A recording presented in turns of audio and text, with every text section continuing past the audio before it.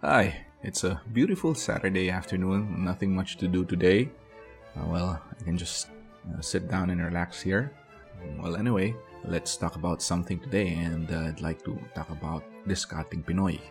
This pandemic, we see a lot of stories of businesses closing and people losing their jobs. However, we also see plenty of new small businesses starting, thanks to Diskarteng Pinoy. The word discarte doesn't really have an exact English translation. The closest translation would be resourceful, creative, or ingenious. But discarte is used to describe someone who, in a disadvantage, can thrive and survive and get themselves out of the disadvantage. I ask myself where the word came from. From my research, there's this one article quoting a professor of anthropology from the University of the Philippines that suggests the word may have come from the Spanish word descartar, meaning dealing of playing cards, which eventually evolved in the Philippines to mean strategizing behavior. This may be because of what we Filipinos do when dealt with bad cards or get ourselves into an unfavorable situation. We get out of it. With our history of being invaded and oppressed by other cultures, this explanation does make sense. Also, reading the Japanese history and finding out how ingenious they are during the Middle Ages, I thought maybe it was their influence while they were here during World War II. So I checked the word ingenious in Japanese, and this is it. It's doksuteki. Is the Japanese word for ingenious or creative. So I thought, maybe since the sound is somewhat similar to when pronounced discarte doksuteki, maybe it must have come from the Japanese word. That is something unfounded, but maybe pushing it a bit. At least we learned a new word today, doksuteki.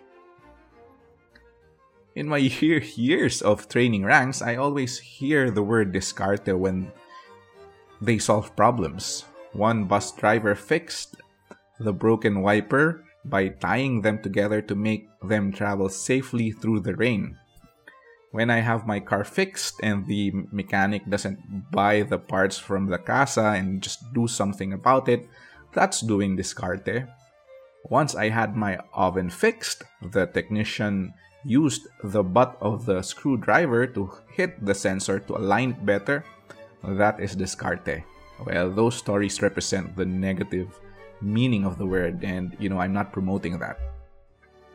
Here, I want to focus on the productive and positive meaning of discarte without the elements of cheating or shortcut, especially finding ways to thrive and survive. We have so many success stories this pandemic because of discarte. I read once in an article about a coffee bean entrepreneur whose business of reselling beans was affected at the start of the quarantine.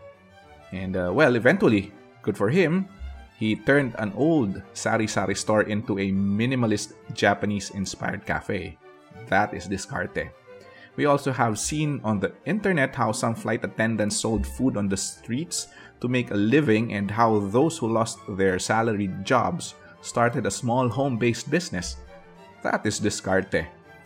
In the corporate world, there are less stories I know, since the setup does not give much elbow room for discarte or doksuteki.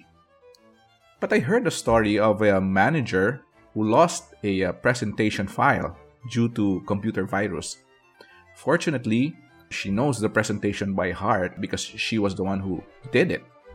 So she turned that event into a game. She asked the other managers to guess the percentage of sales on her presentation, just like how it's done in Price is Right. And the closest gets a reward, a coffee. That is a failure turned to victory because of Diskarteng Pinoy. We don't know where Discarte came from, but the spirit of Discarte is evident in the mindset and culture of Filipinos. Borrowing what Juan Mendido wrote in his article Discarte 101 for Rappler back in 2014, and I quote, Descartes, that is René Descartes, I think, therefore I am, gives way to I discarte, therefore I can.